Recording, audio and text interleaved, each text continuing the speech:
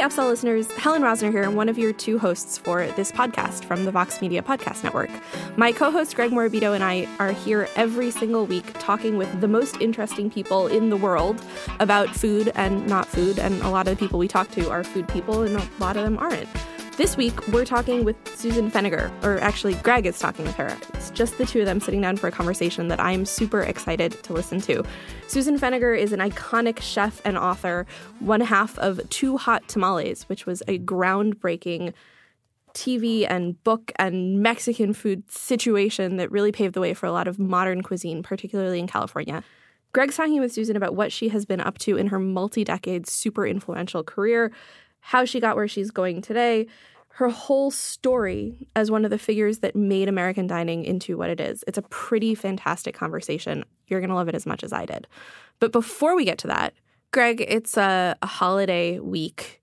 This episode is dropping the day before Independence Day, and depending on when people are listening to it, they may be preparing to, or at the very moment, or having just finished barbecuing things. Yeah, definitely one of the great, food holidays, I feel like, the 4th of July backyard barbecue. Fire up that grill. Well, I wanted to talk to you about grilling today. Mm-hmm. Specifically, I wanted to talk to you about hot dogs, which I have based on a tweet from the James Beard Foundation's Twitter account. They tweeted something a couple of days ago of a picture of hot dogs, and it triggered something really powerful in my animal brain. Oh. I can't stop thinking about hot dogs, and as if on cue, it's as if it is a major national moment for consuming hot dogs or something.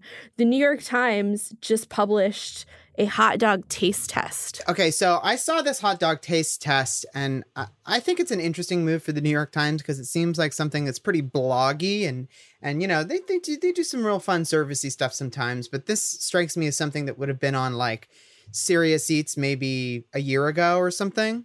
I think Serious Eats has done a hot dog taste test, but I guess the world really can't have too many. I was a little surprised that they only did 10 hot dogs, but I guess that's a pretty decent assortment. I don't know. I don't know. I mean, 10 feels low, honestly. I feel like I wanted to see 60 hot dogs ranked, We ate every single hot dog in the entire city of New York. Here is our ranking of them. I was actually thinking about this, most of the other taste test guides, and no disrespect to taste tests, I think they're really fun. I always love to read them.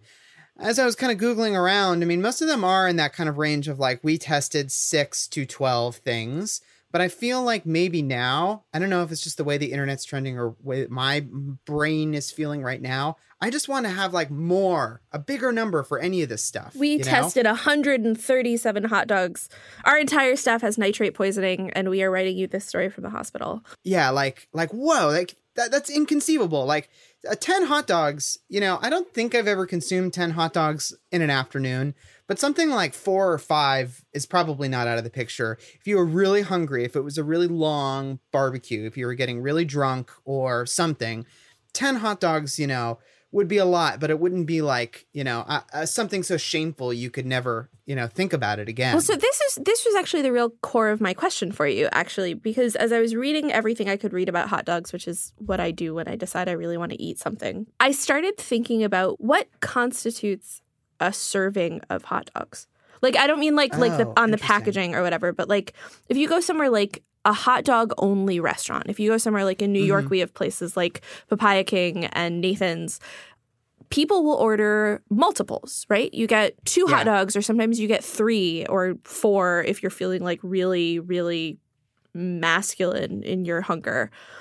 Right. But I don't know. How many hot dogs is too many hot dogs? What's the right number? You would never really expect someone to order multiple burgers, right? Definitely 2 hot dogs is the minimum order, I think, for a meal of hot dogs. 1 hot dog is a snack, I think, I think that 3 is, if you're hungry, if we're talking about papaya style dogs and that kind of New York hot dog, 4 is maybe where it starts to be pushing it, Yeah, I tend to believe in you eat until you're not hungry anymore, but it would never occur to me to get a second burger. Mm-hmm. Because it also would never really have occurred to me to eat more than one sandwich. Like, I think of a sandwich as the fundamental unit. But then I was thinking about how Scott Walker, the governor of Wisconsin, famously eats 2 ham and cheese sandwiches for lunch every day, which feels both really indulgent and also kind of pathetic. Like, just make a bigger ham and cheese sandwich. Or just make one sandwich that's tastier and you don't need to eat the second one or something. I don't know. Like, I feel like the centerpiece of your sandwich or sandwich adjacent meal, and like for purposes of this argument, let's not like unleash the Leviathan and just assume that a hot dog is sandwich adjacent. Like, there should just be one, right? There should be one unit. You should have like a large hot dog or a significant burger, right? And I know it's an interesting. I've never thought about this before, but here's my sort of reasoning with the cookout thing, is that a cookout's a big production. It's a big pain in the butt to get it going, and it's really fun if you have all the right stuff. But it's like a whole day. You got to get the charcoals right. You got to get all the stuff. You got to get everyone there. Presumably, you're cooking for a large, crowd. It's like kind of some quasi form of camping a little bit, And for all that effort, I feel like you should get more than one unit of a thing. Like you should get to try a few things, or you should, you should get more out of that. I can eat a hot dog in like 30 seconds, Yeah. But the whole production should not be equal to like 30 seconds of enjoyment, You should keep popping those in your mouth whenever you want. It's like a snack food that we have improperly identified as an entree. Yes. Yeah. It's like a tapas, a tapas. Remember when Burger King tried to introduce hot dogs and it totally failed? It's still on their menu, I think. Oh, yeah. That was like, I've never thought about that since they came out. Hot dogs are so weird. And they were awful, right? I don't know. Yeah. I never tried them. I mean, I know we, as befits any proper food publication, we sent our meat critic out to try them out. And I don't think he liked them very much. But like, hot dogs are weird. Throughout this entire conversation that we've been having, I just keep thinking about how weird hot dogs are. They're so weird. They don't fit any category. They're not a sandwich. They're not a sandwich. They're not a snack food. They're not an entree. They don't make sense at Burger King, but maybe that's just because it has burger in the name. I think that they can't be either too fancy or too trashy, I think, somehow. Like, trashy is a part of... I mean, trashy is maybe a bad word to describe any kind of food, but like... Burger King, like fast food hot dog, is kind of taking away from the spirit of what a hot dog should be. A hot dog should be from like an independent vendor or like a beloved sort of chain or mom and pop, like a Papaya King, that kind of a thing. But that is a fast food hot dog. Like Nathan's is a fast food hot dog, and it works. It totally works. Mm-hmm. Like it's. Oh yeah, they are great. They're the ones I like to think at Coney Island are the best, and because of the sea salt air or something. But that's probably just my mind playing tricks on me. I actually think you might have just nailed it. I think that the deal with a hot dog is it's got to be contextually appropriate, and a burger transcends context. Oh yeah, burger is just it's America. It's everywhere, But like a hot dog, like you wouldn't. I mean, you would. I mean, people have. It's a thing. But like you wouldn't like sit down in the dining room with a hot dog in a bun on your porcelain plate, right? And like eat it with your napkin on your lap in the dining room with your family. Like you eat a hot dog in a backyard, or you eat a hot dog at a baseball game, or you eat a hot dog in a park or at the beach, or like on the go in a major city when you've just bought a questionable hot dog that will probably give you listeria from a street vendor. Yeah. It's got to be an on the go paper plate or one of those little paper boats or just a napkin. It's an outside food. It's an outside food. Yeah. A hot dog is an outside food. Are you going to make some hot dogs this weekend? I am going to make myself invited to a barbecue where I am going to make sure that hot dogs happen. Because another rule with hot dogs, like I love grilling. I love firing up the old grill. And I love nothing more than getting into fights with people who have gas grills and telling them that they are full of shit because they should be grilling over charcoal. But I believe that a hot dog tastes best if someone else grills it for you. That is a great hot dog rule. Yeah, that's my life hack for hot dogs is make someone else make them for you and then receive the hot dog gratefully and cover it with whatever condiments you feel like you need to cover it with. We are joined by Susan Feniger, who is a titan of the LA restaurant scene. You might know her if you live in the LA area from Border Grill. Exactly, which is, an essential LA restaurant, I'd say. Well, we've been here long enough, that's for sure. Yeah. How many years now? Well, we opened City Cafe on Melrose, a little 9-table restaurant in 1981. So we've been here a long time. City Cafe, huge restaurant for the time, right? Yeah, it was City Cafe we opened in 81, and then City we opened in 84 on La Brea and 2nd, before La Brea had anything on it, in an old carpet warehouse. And then we turned the little tiny City Cafe into the first little Border Grill. The little Border Grill, yeah, wow. That was tiny little Border Grill. It was great. So have you had customers, guests that have been going to your restaurants for all those 36 years? Yeah, it does seem. Is that how long it is? I was born in 1982. I'm 35, so that's how I figured that out. Okay, there you go, yeah. Yeah, we actually have. We've had people that have been, followed us from City Cafe days, which is pretty cool. Also, before I opened City Cafe, I worked at Ma Maison when Wolfgang Puck was the chef there. Wow. We had him in here a few weeks ago. Did you? Yeah, he was fun. Yeah. That blows my mind. So you were working in the same kitchen as Wolfgang? Was he the boss at that point? Yeah, he was the chef. He was chef. He wasn't the owner. Patrick Tarai was the owner of Ma Maison. Wolf was the chef there, and Michel Maupuy was the sous chef. And, I remember I had come from Chicago working at a restaurant called Le Perroquet, where I had met Mary Sue. And I remember coming out and saying, I don't know, this guy doesn't know what he's doing. He's, our chef at Le Perroquet was very strict, very, very strict. So when I started to work at Ma Maison, that whole kitchen was way more lax. We were all out partying every night, doing drugs. Well, and this was partying. A celebrity kind of hangout It place, was totally. Right? Yeah, I was, I'm from Toledo, Ohio, so I would get tickets in every day, and it'd be like Paul Newman, Jane Fonda, Orson Welles. It'd be like, oh my God. I'd call my mother. It's like, oh my God, you can't believe we came today. It was total. It was like one of the first really sort of hipper celebrity restaurants, for sure. Wow. So was that your first gig out here in California? It was. I had come from working at this restaurant in Chicago. And it was between working at my choices. I was very focused then. It was either L'Orangerie, L'Hermitage, La Toque, or Ma Maison. So just a handful of places where you could that I wanted to work. And I picked Ma Maison and I got hired there. So wow. it was great. It was very fun. And it was a cool, it was sort of a dump place, but it was sort of the young version of the hip places. So there was like Chasen's and Morton's and like that. But then Ma Maison was this sort of younger, place that was sort of hip and hot. So when you came out here and, you and Mary Sue came out here, were you always like, we're going to open a restaurant someday? Or was it just like, we got to get out of here, No, Mary Sue wasn't here yet. She was in Chicago still. I moved out, got a job at Ma Maison, worked at Ma Maison for a year and a half at that point, then got a job through Ma Maison. They helped me at in La Napoule at a restaurant called L'Oasis. And L'Oasis, then I moved over there, worked at L'Oasis for a year in the south of France, a 3-star restaurant. Worked there for a year. Mary Sue ended up in Paris.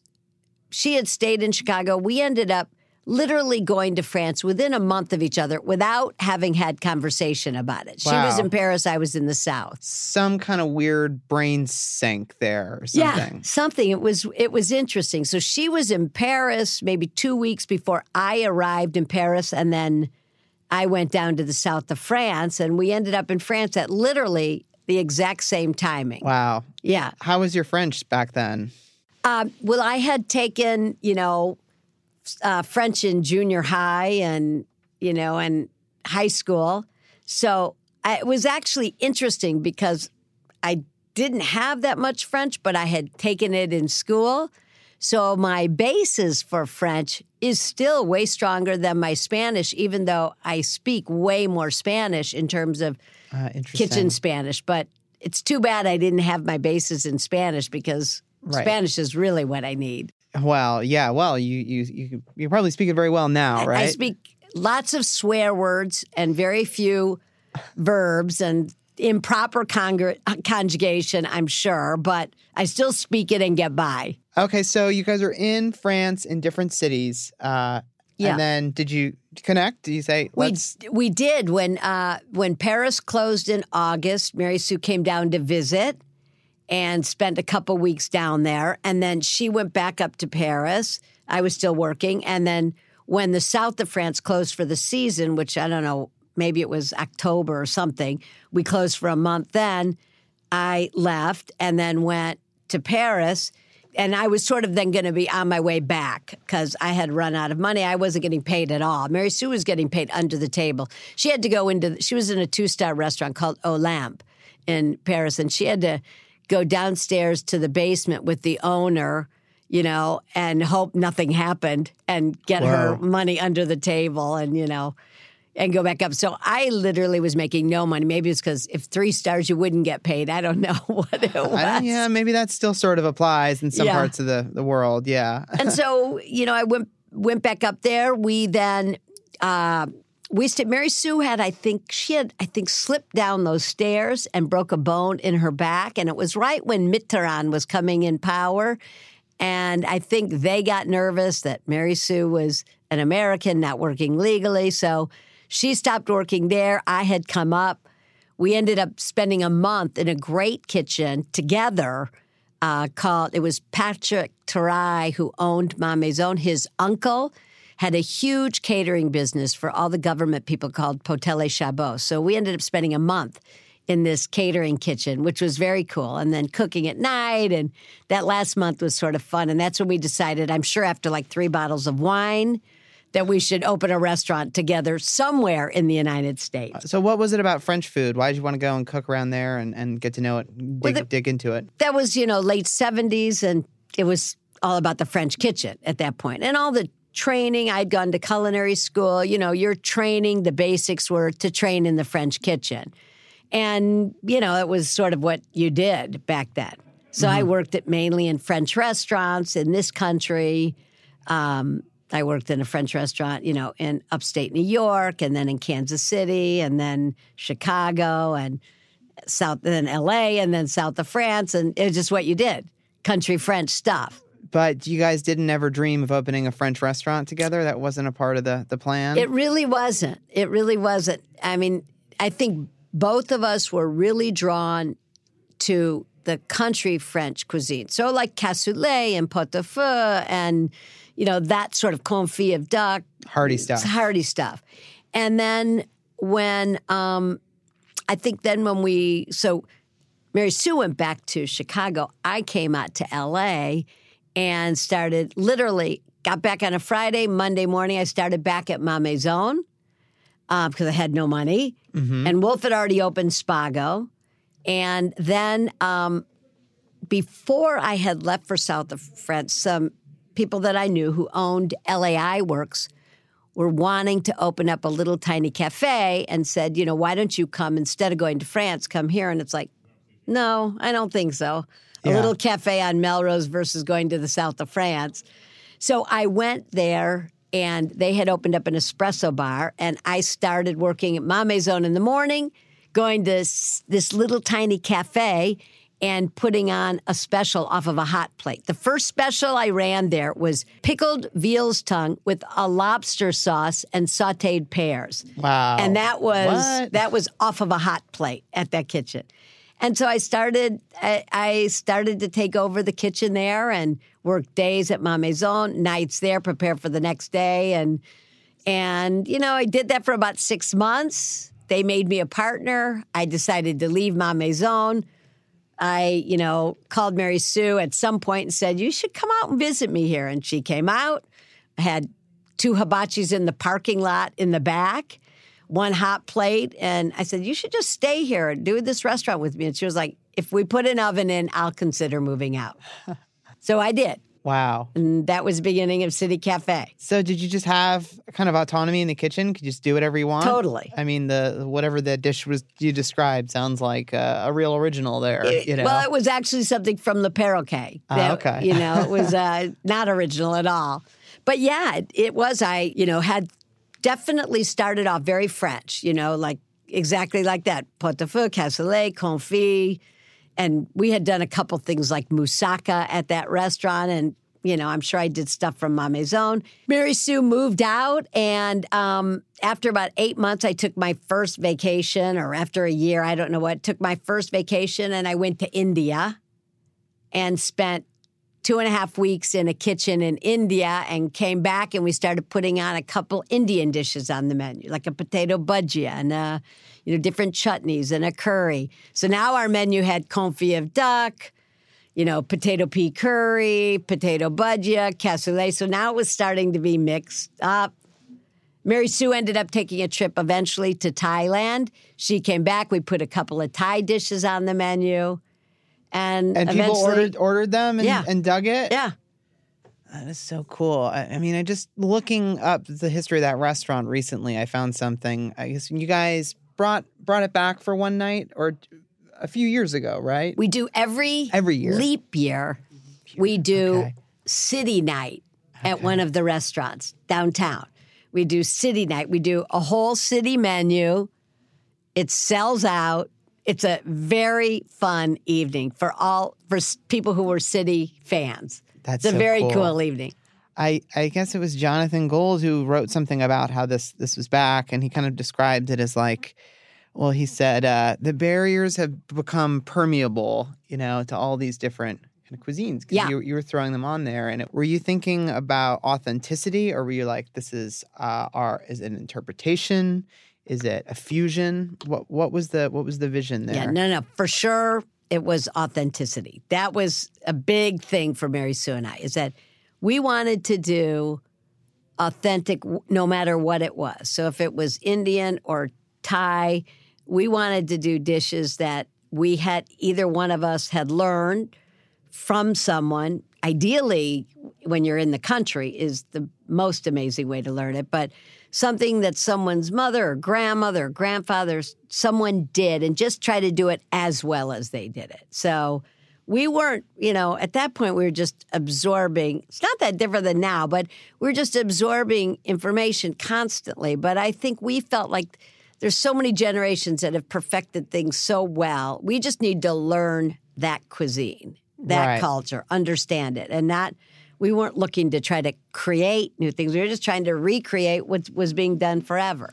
It's interesting. This is such a hot button issue right now in the food world, this idea of people cooking foods from outside their culture. And it seems like a lot of people, a point of tension is when people try and do an upscale version of some homemade dish or, they try and imprint some other thing on it, And authenticity is an idea that is also kind of hard to pin down exactly. But that's interesting to hear that from the start, that was kind of what you guys were thinking about was, Yeah, for sure. I mean, I think we've loosened up more now. As when we were in the kitchen, that was absolutely where we were at. It's like we didn't want, so even for example, like with the Mexican kitchen, we didn't want someone just taking like a bar of achiote and putting it over a piece of fish. I mean, it was like, if we're going to do a pabil, then do it in the way that it's traditionally done. It's the same cooking method style. That's the way it was sort of meant to be. Mm-hmm. I mean, I think we used techniques that we learned, like,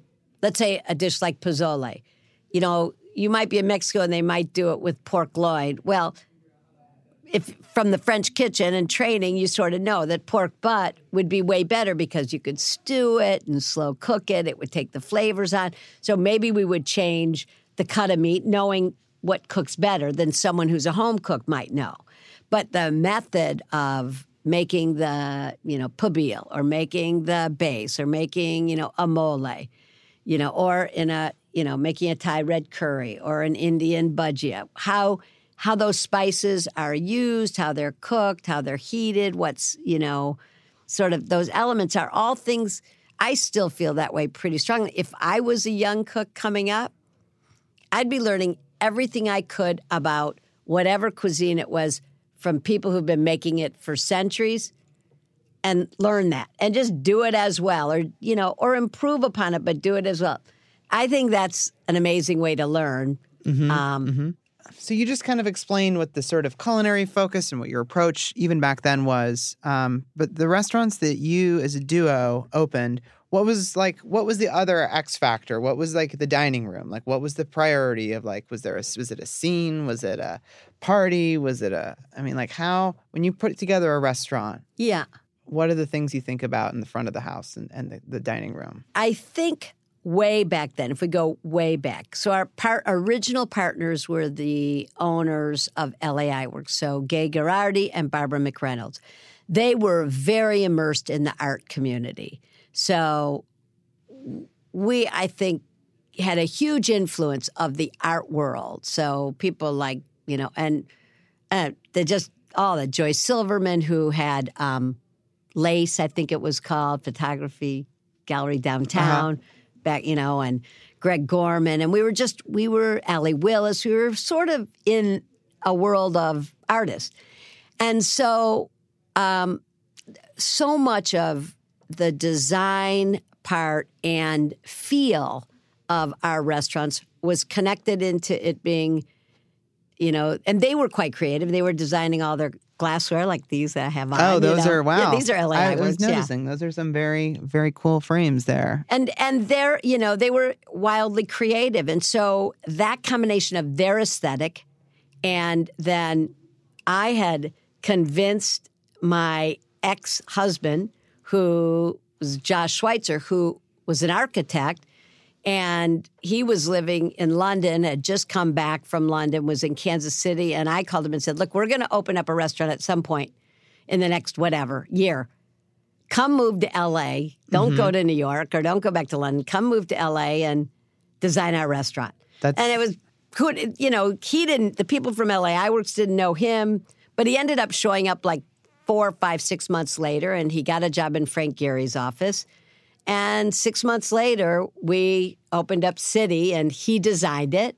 And our aesthetic, we ended up with, for sure, creative-looking spaces that I think had, at City, the focus was, it's going to be very simple, very modern, and the focus was going to be on the food. And we, at that point, I remember we took a trip to Coors China, I think it was, and, looked at colored china that was dipped on both sides like Fiesta ware, and put our little knife and fork logo on there. And they had these little tiny things that were small, little, tiny dishes that were basically color samples for people to come in and pick their colors. And we decided to take 4 of those and put them on the table that had salt, cracked black pepper, fennel seeds, and I think chili flakes. Because in India, there's always stuff on the table like that. And those were from the little paint chips. They were like, what? And we used, many of the dishes that we chose from them were dishes from the airlines because we wanted to do little small plates. So we took dishes that they had from the airlines and had them dip them in colors. And so I think it was a very exciting creative process at the time. And all of us involved, I think, had our own sort of creative input to give. That's so cool, kind of a collaboration. It was fun. So this is kind of a weird question, but when you're talking about all these details, it's exciting to hear them and hear how it all comes together. Did you document all this stuff? Do you take photos, of all these little things? Do you have them somewhere? Do you have artifacts and that kind of stuff? Well, we have, for sure we've got some. One of the coolest things was when we were opening City. So our first restaurant was City Cafe. Then when we were opening City, what was really cool was that we got a telephone call from KCET, and they were doing a show called Turning Points, and they wanted to follow us for 6 weeks while we were under construction. And initially, we said, no, we're way too busy, forget it. And then, we must have talked to a couple different people, who were in the entertainment industry or something that probably knew through the LA Iworks people who said, what, are you guys crazy? Call them back and have them follow you. So we did. So for the next 6 weeks until we opened and through opening night party, they documented the whole thing with a thing called Turning Points. So we have like I don't know how long it is. It's like a documentary? A documentary, and it was like an hour thing of 3 20-minute things of different people at turning points in their lives. Wow. It's very cool. Is that public? Can you watch it? Is it out there? I don't know. Okay, We I'll have do it. some- It might be on... I don't know before this runs, I'll see if it's out there. Yeah, I don't know if it's that's cool. something you would want to watch, but I'm your it's fans. cool. It was cool. It was very exciting to see it happen. And after it was a great thing to have of like back then of all that stuff that happened 36 years ago. Wow. It was pretty exciting. Was that like your reel for, the Food Network, which would eventually come, I don't know, 6 or 7 years down the road after that? Probably, yes. I don't remember what year Food Network started, but probably 8 or 9 years ago. But no, I think, we must have gotten asked to do, I can't remember what it's called, something like Chef for a Day or something on Food Network. Uh-huh. I don't know why, but we got at, because we had done stuff like we had done, I think we had already done like Cooking with Master Chefs. Or maybe we hadn't done that yet with Julia, but we did something with PBS. And we had gotten, we'd gotten our first gourmet write-up and our first Bon Appetit write-up. The big national Yeah, we'd gotten there. it. So we got asked to do a thing. Food Network just had started, asked to do something like Chef for a Day or something. We went on, did that, or maybe it was 5 days of that. And then they asked us if we would want to do a show. And we were like, yeah, okay. So we came up with the name Too Hot Tamales. It's such a good name. It was good, right? Especially that it's TOO. Yeah. Of course, and we've used that forever. That's still so clever, I think, though. It was fun. It was fun because, of course, afterwards it was like, of course, Too Hot. Yeah. Right. So it was good. They had come up with names like South of the Border. Was like, no, I don't think so. That's like Taco Bell. I don't think we're doing that, Right. But that was a very fun time with Food Network. We were totally crazy busy with City Cafe or that was our first Border Grill. Little City Cafe became our first Border Grill, City Restaurant, and then we had opened Border Grill Santa Monica, and then we started Food Network, and we were going to New York, filming 6 shows a day, 5 days a week. So 30 shows a week we were filming. In New York? In New York. So we were gone for 5 days. We filmed 30 shows at a time. And we ended up over the, whatever it was, 4-year period, 5-year period that we were on when Food Network first started, we were on like 6 times a day. We filmed 460 shows of Too Hot Tamales and Tamales World Tour. That is a staggering number of television hours. It was crazy. Yeah, crazy. Was it a challenge to keep coming up with stuff to cook and do for all those episodes? I mean... Yeah, I guess it was. But, we were so excited. And plus, we would go to New York. We would start at like 7 in the morning. We'd finish filming like 5 or 6 in the evening. And then Mary Sue and I would go out and party all night because it was like, oh my God, this is a short day. Because, when we were in LA, we'd be at work at 7 and be done at like midnight. So we were like on vacation for 5 days while we were filming. So it was... Wow.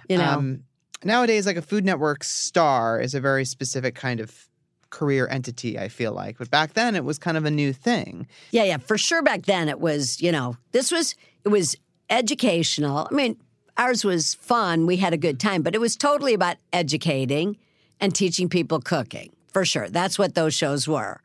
And you did that along with your career of having restaurants. Wow, yeah. Did you notice any kind of immediate, would people stop you on the streets and say, for sure. Now, Food Network wasn't as big then, but no question, especially on the East Coast, especially in New York or when we would go on cookbook tour, people in the East, in New York, it was amazing. I mean, literally, you'd walk down the street, and because we were on, at 3 in the morning, midnight, 9 o'clock, you'd be like, the firemen would be like, oh my God, there's the Too Hot Tamales. It was for sure very strong visibility. And there weren't nearly as many shows on. So people were just catching up. I think it was in like 30 million homes. So it wasn't They're catching huge up, at yeah. that. And so, yeah, for sure. And there's no question. When we were on Food Network, there was people were huge fans of Food Network. So it was a fun time, great for your ego, for sure. When you were like a young chef or a kid or anything, did you ever want to be like that kind of famous on TV kind of thing? No. Did you think about it? No. I was, a good Midwest Jewish girl, hardworking and. Well, it sounds like you're still hardworking. Yeah. And we did that, the other thing that was sort of cool at that time, we ended up, I can't remember when it was, but we decided at some point we wanted to approach Ruth Seymour, who was head of KCRW. We approached her with an idea. We wanted to do a 5-minute political food show. And, we wanted to talk about sustainability, and we wanted to talk about frozen food and what, connotated frozen. And we invited her for lunch over to Border Grill Santa Monica. And we pitched her this idea, and she said, no, we're not doing a political food show. You want to do a show? I have a slot Saturday morning, half hour, you can do it. Come up with a name and blah, blah, blah. And we did.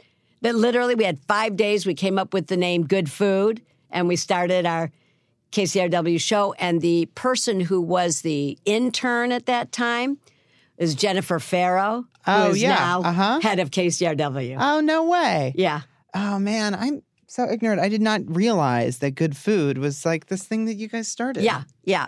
Wow. And it's still and going strong. We had Evan Kleinman on our show, to she's great. Be a, guest on it. And then eventually we stopped and she took it over. That's so rad. Yeah, you guys it was are cool. so connected to the food, like really deeply connected to kind of the worlds of food and food media and the way that they kind of flow in LA. Yeah. So, as a food writer, you have to write about kind of like duos a lot, chef restaurateur or, co-chefs. And, sometimes I think it's very rare that they last as long as, the partnership that you guys have. Yeah. And your partnership is very interesting and different than a lot of these kind of typical partnerships for, you guys were at different points married to the same person, for example. I do everything first and then try it out for her and then tell her it's okay. You can have this. It's great. You guys have opened, I think, a number of restaurants together. Some, you've done your own thing, which I think is kind of unusual for that kind of duo. Yeah, for sure. Although think of the many songwriters that have done that. Yeah. That's a very good analogy. That still are part of the group and go off and do their own. Wow. And you guys have tried your hands at so many different kinds of projects. Why does this relationship work? Like, how does it work? Is one person the idea person, the other person is the executor? Or like, how do you describe your creative and professional relationship? Well, we started off, we met at Le Perroquet in Chicago, both line cooks. Both the first two women in that kitchen. And we were both, at that time, late 70s, women in French kitchens. So you had to be pretty driven to sort of move around and I think we're both from the Midwest. I think we're both extremely hardworking.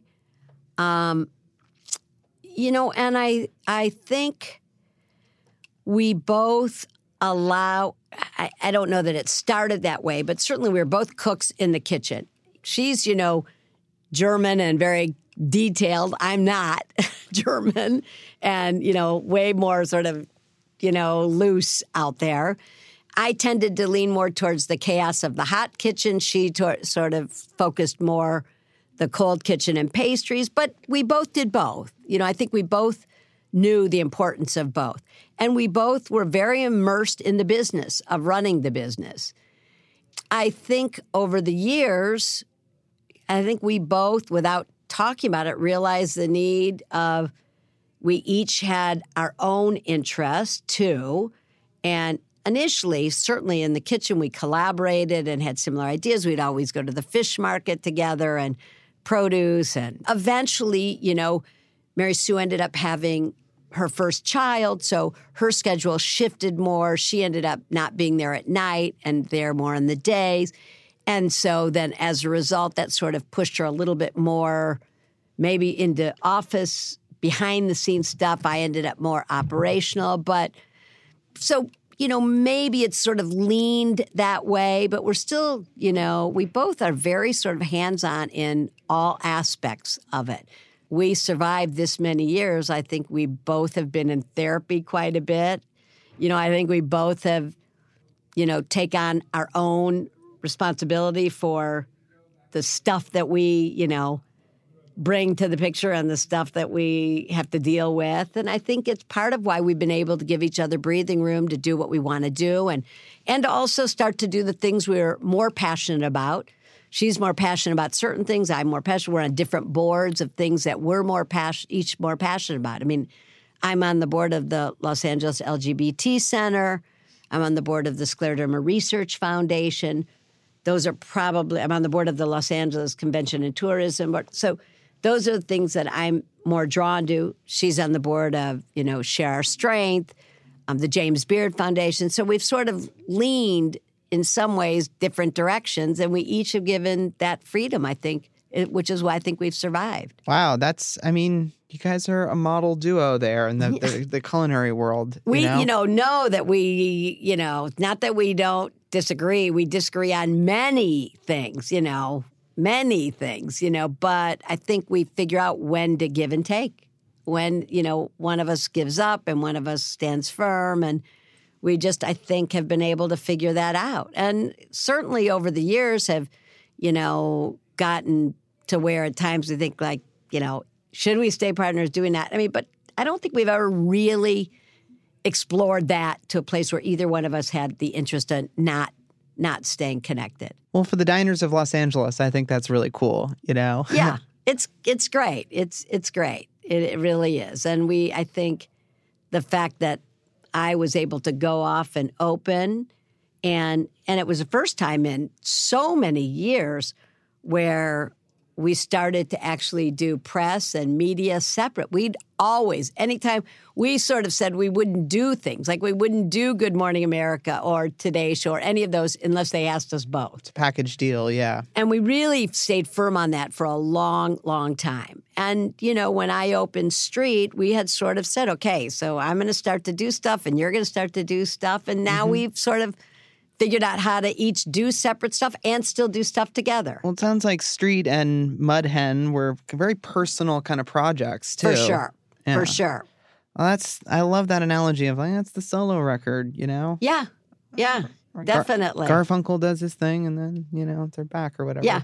So I'm actually not a huge fan of city rivalries like, Chicago versus San Francisco or whatever. But right.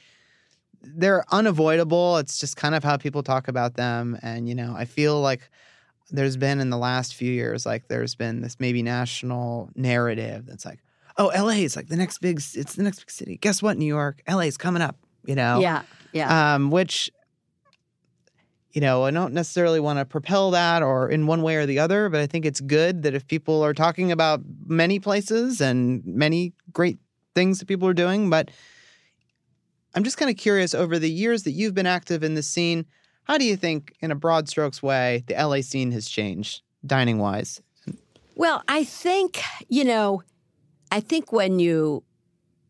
for me, since I've lived here for all these years, and I also am very hands-on still in my restaurant. So even right before I came here, I was deep in short ribs. Yes, our listeners can't see this, but you were the first chef that's ever come to a podcast interview wearing chef's whites, although they're not white. They are, yeah. Oh, that's funny. Well, so for sure, I was cleaning short ribs. Not that that's necessarily a good thing, but I'm still very hands-on in our restaurants. At the airport, we have about a third one about to open. We have Blue Window in Terminal 3, and then Border Grill and International, and one more to open that I can't talk about, but in the fall. Oh, okay. And then out in at the Huntington, and the 2 in Vegas and downtown, and our trucks and catering. So I'm, in those restaurants, I'm either cooking or quality control or tasting. I really, feel like we're very hands-on. So what happens for me is I don't end up eating out as much in LA as like when I go to New York, I eat out all the time. Yeah. So I'm much more aware of restaurants in San Francisco and Chicago and New York almost than I am in LA. Yeah, because you take a step out of it or something. And you're there on work and free and that, and you've got evenings, so you do that. In LA, you don't. You just work, or at least that's what I do. So, but I think I love LA as a food scene. First of all, it's an incredibly close community. Certainly as we were growing up in it, all of us, I wouldn't hesitate to call Wolf or Piero or Bob Spivak or any of the people that are in our business about a question, a concern. Did they know anybody? I mean, it was a very close-knit community. Tight. Very close. And then, Suzanne and Nancy, and it feels like it has always been very close. Now, maybe it's shifted a little bit now, I don't know. But, I think there was something there that it didn't feel competitive. It just felt very, very warm and friendly and sharing information. And, the impression from the inside here was that wasn't necessarily the case in New York or in San Francisco. It felt like maybe it was much more competitive, but maybe that's just your view when you're in your own city looking out and judging the other cities. I'm not sure. But you can certainly see, in L.A., one of the things is that, you're so spread out and there's so many. I mean, you look at what Jonathan Gold used to write about, for sure, of all of the great little places all surrounding in the L.A. area, tons of fantastic little ethnic and interesting restaurants. So I just think I don't know, I think the food scene is fantastic here. How does it compare, to New York or San Francisco? I mean, we're spoiled in LA as chefs. We have the most amazing agriculture and the ability to have all these unbelievable farmers markets that are, all over the city every single day. And the relationships with farmers and Monterey Bay Aquarium, even in Northern California, and the avocado, all the avocado groves that are here, and citrus. And in my backyard, I have a lime tree, a lemon tree, 2 orange trees, a plum tree. And it's not like I have a big, huge backyard, but it's just, it grows. It just grows, and it's just incredible. So, and even if you don't have a green thumb, which, I don't, it's an amazing place to live in LA if you're in the food world. Wow. So Border Grill Vegas was such a hit. You opened another one. Yes. Got a pair of Border Grills in Vegas. We do. Mandalay Bay, we've been there now 17 years or something. And we love that. Absolutely love it. It's been fantastic for us. And we've also got over at the Forum Shops at Caesars. And, that's been interesting. Certainly Mandalay Bay grew in a very quick way for us, and Forum Shops, we're still seeing it grow. Yeah. And Huntington Gardens, we just opened the Border Grill Taqueria out there. We opened Blue Window in the Chinese Garden, the noodles and dumpling, which we love. We opened a little Blue Window sushi station in the 1919 Cafe there. And then out in the Rose Garden, we have this patio grill that Mary Sue and I designed the menu. It's just so many people go to the Huntington Gardens. I was blown away. I had no idea. It's the most beautiful spot. I just had no idea all these gardens existed where you could walk around. And of course, there's galleries and museums out there, but the gardens blow you away. I was just saying before we started chatting, my wife just went there and had a wonderful experience. But it's so cool because it sounds like a very interactive place where you just kind of amble around and then yep, there's 3 restaurants. Yeah, it's from fantastic. This duo there. You go out to the Chinese Garden and there's this amazing pond. You sit outside and you have bao and dumplings and it's just, noodles. It's pretty spectacular. So how much of your time is Vegas time? Do you go there? Usually I go to Vegas usually once a week. Once I'll a go week? and Wow. spend a day, or if I don't go for a couple of weeks, I'll go and spend 2 days. And I get there at 9 in the morning and I'm in the restaurant till 10 at night. If I spend the night and then the next morning and then I leave 6 the next day. Or if I go just for the day, I'll go like get there like 8 a.m. and take like a 7 o'clock flight home. And so, wow. So it's just kind of like... it's like it's quicker than driving down to, Orange County. Wow, that's so cool. You drive? You fly? No, I fly. Yeah, okay. Yeah. For then sure. it's really quick. Yeah, it's quick. Yeah. And even when you're stuck in the airport, you can work in the airport, work on the plane. That's fun. And we have great team at both places. We have amazing teams. I mean, from the very beginning, I feel like I remember our first staff meeting at City Restaurant. And, Mary Sue and I had mainly been cooks in other restaurants. That's what we were. We'd never been sous chefs or anything. We both just worked in restaurants as cooks and learned as much as we could. And I remember our first staff meeting saying to the staff, most important thing is that all of our customers get treated with respect, whether they're celebrities or they're not, whether we're so jammed, you can't be snooty, you can't have attitude. You got to really, it's about the customer. And I feel like we've kept that philosophy always. And, no matter how busy or how slow, that it's always about the people that work for us and the people that come to our restaurants. And whether it's a dishwasher or the VP of operations, everybody needs to be heard and listened to and respected, and everybody's as much part of the team. And without them, we'd have nothing. Wow. How many people are in your restaurant group?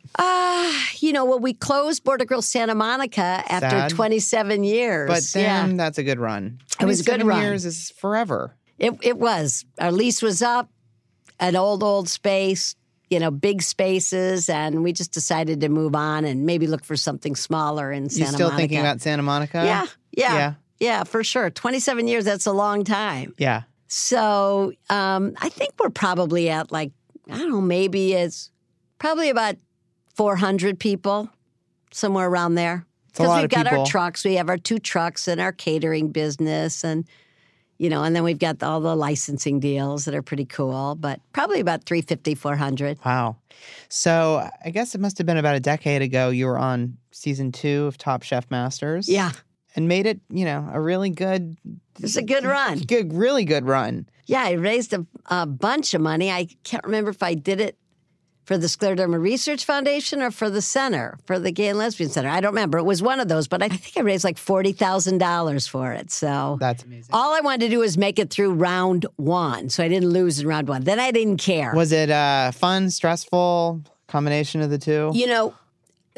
Once I said yes, because it was season 2 for Top Chef Masters, once I said yes, I thought, what the hell? Why did I say yes? Because then it was stressful for the next 2 months until we started. I was like, why did I do this? This was like the stupidest thing I could have ever done. It's just not, I've never been, I mean, I guess I am competitive, but I never think of myself that way. Even when I played tennis as a kid, I was sort of a good tennis player. Once I got into a tennis match, I'd lose because it's just not in my whatever. It looks like even on the Masters level, it looks like everyone's really got to hustle and like cook their butts off and think super fast too. Yeah, for sure. But I think once the challenges started, then I honestly did not feel. Then I wasn't nervous. It was the like anticipation of like, oh my God, why am I doing this?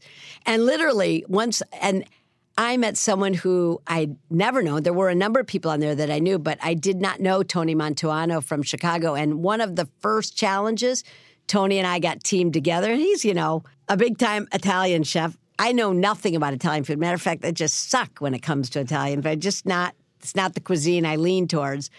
And we got partnered together, and we had a fantastic time and have made an amazing friendship from that. Oh, that's so cool. And we won. We won both of those quick challenges. Mm-hmm. And once I did that, it was like, now I don't even care. And that was the best way to approach it. I didn't even really care. Mm-hmm. And obviously you're competitive and you want to do it. But really, once that happened, I wasn't nervous. I didn't care. And at that point, it was like, okay, at least I didn't lose round 1. Fine. I don't care, whatever. Wow. Would you ever do that again? Or you think you've had your I don't think so. They asked me to do it again, right. And it was like, no, I, made it up, made that much money, made it, I think it was number 5. And I lost on like literally one of the dishes from Street that was like the most loved dish ever on the menu. And I lost with that dish, which blew me away. Wow. And it was the kaya toast. And it was such an interesting thing. But they asked me to do it again. I was like, I don't think so. I judge. You got a lot of stuff. Yeah. I judge. I love on. judging. It's just not my thing is to compete. And really, with Top Chef Masters, I competed mainly because it was for charity. So that's still where I would consider doing if it was for charity and raised awareness and that. But to compete for compete's sake, no. Yeah. That's just not my cup of fair. tea. That sounds fair. Well, Susan, we've reached the point of the show that we call the lightning round. All so, right. yeah, these are, we're going to ask you a series of questions and just the first thing that pops out of your head. So to kick things off, you're driving down the freeway, you're listening to some music, and you're singing along to it. What is it? Annie Lennox. Why? The song is Why? Uh-huh. Excellent. Okay, that's very good. I guess I can picture that. Yeah, I can picture that's like I think I know that song, right? It's like the greatest song ever made, ever written, ever. I mean, I can picture like why that would be a good one to sing out loud, Yeah. Okay, so lightning round question number 2. How many iPod cables have you bought in your life? Oh, not very many. Not very many. Not very many. I don't know. Yeah. And someone in my office buys them. Oh, good answer. You know. Good answer. Yeah. Okay, so here's another lightning round question. I'm very curious to hear the answer to this. Do you think chili is a soup? No. I think it's between a stew and a soup. Yeah. It's on the spectrum there. Or a country. Yes. Yeah. It's definitely a country. Definitely a country. So if you could choose another life other than the one you've chosen in a career path, if it wasn't an option for you to be this chef, cookbook author, restaurateur, TV star, what's the thing you would want to do? Either a therapist or politics. Very intense professions, it sounds like. Yeah, I guess. Yeah. Yeah. Awesome. Well, those are all the questions we have for you, but I'm so glad we got a chance to talk about this. As somebody who just moved to LA, I think it's super fun to kind of like learn all this backstory right from just talking to you. And if our fans want to follow you on Instagram, what's your Instagram handle? Susan Feniger. Yeah. I think that's right. There you go. Yeah. And also on Twitter, it's the same, I think the right? same, yeah. Yeah. Yeah. All right, you play along with the social media stuff. I think try. You do a really good job. I try. I do Facebook Live, but my partner of 22 years, actually my wife, but of course we only just got married about a year ago. Oh, congratulations. Thank you. We got married on Friday the 13th, which was, we decided on Wednesday, 2 days before, that we were going to do it because Liz's 94-year-old mother bugged us like 6 months before. I was like, when are you two getting married now that you can? Wow. And we decided 2 days before, okay, if we're going to get married, let's do it Friday the 13th. We ended up getting married on Friday the 13th at the Children's Courthouse in East LA. And the judge that married us on his lunch break told, when we said we wanted to do it on the 13th, he ended up telling, we were doing it in his courthouse with like hundreds of stuffed animals around there. And he ended up telling us this very cool story that Friday the 13th, in the days when it was the matriarchs that ran the world, that Friday was the lucky day. It was the day of worshiping, and 13 was the lucky number. And when the patriarchs took over, it became the worst, most scary day, Friday the 13th. So we love that story. Wow. That is a little gift to you on your wedding day. Yeah, That's it was. so cool. It was cool. Anyway, she tells me I shouldn't do those Facebook Live videos because I don't know how. She's a writer, director, and she said, you don't know how to do it. They look terrible. You look like an idiot. Don't do those Facebook Live. But I just do it anyways. That's the right attitude, I think, to have for that. Yeah. Well, Susan, thanks so much for stopping by. Thank you. Thanks so much. The Eater Upsell is recorded at Vox Media's studios in Manhattan and Los Angeles. Your hosts are me, Helen Rosner, and Greg Morabito, that other guy whose voice you hear on every episode. Our executive producer is Maureen Giannone. Our associate producer and editor is Daniel Janine. Our editorial producer is Monica Burton. Our studio team is Miles Ewell, Alex Ulreich, Paige Bethman, and Stephanie Broderick. And our editor-in-chief and fearless leader is Amanda Kloot. But of course, of all of these people, the one who makes all of this possible, without whom none of this could exist, without whom we would just wither and die, is you, dear listener. You. Thank you for listening to what we do here, and thank you for being your beautiful self.